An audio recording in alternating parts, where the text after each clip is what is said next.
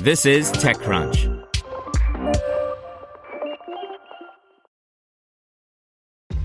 This episode is brought to you by ShipStation.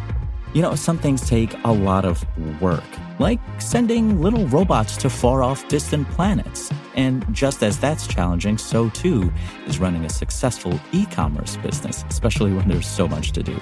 So I want to introduce you all to ShipStation. Now, I love using ShipStation because of its easy-to-use dashboard, which makes managing orders and printing labels a breeze and super smooth. Oh, and the customer service is just out of this world. It's exactly what you need to help grow your business. Sign up for your free 60-day trial at shipstation.com/technews. That's shipstation.com/technews.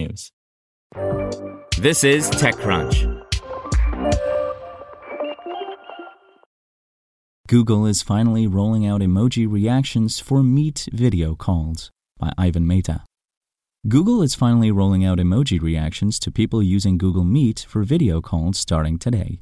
The company said that this feature will be first available on iOS and the web, with Android support coming soon. The search giant first announced this feature last year, but it is reaching users just now. Users can click or tap on the smile icon on the bottom pane to post a reaction emoji, with support for different skin tones, on the video call. When users react with an emoji, you will see a small badge on the top left corner of their tile on the web.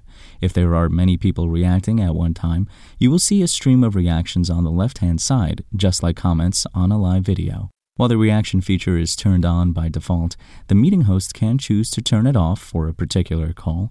Google said that the feature rollout will begin starting today and will be available to everyone in the next few weeks. Along with emoji reactions for Meet calls, Google is also rolling out a workspace update for chats that easily lets people start an individual or a group conversation. The earlier version of chat prompted people to start group conversation when they started typing names. Now, Google is removing that option completely.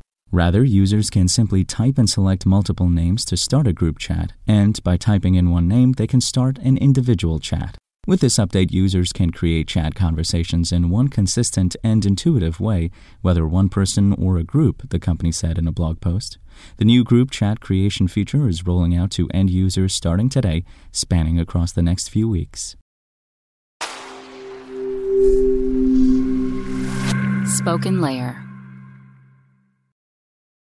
Want to learn how you can make smarter decisions with your money? Well, I've got the podcast for you. I'm Sean Piles, and I host NerdWallet's Smart Money Podcast. Our show features our team of nerds, personal finance experts in credit cards, banking, investing, and more.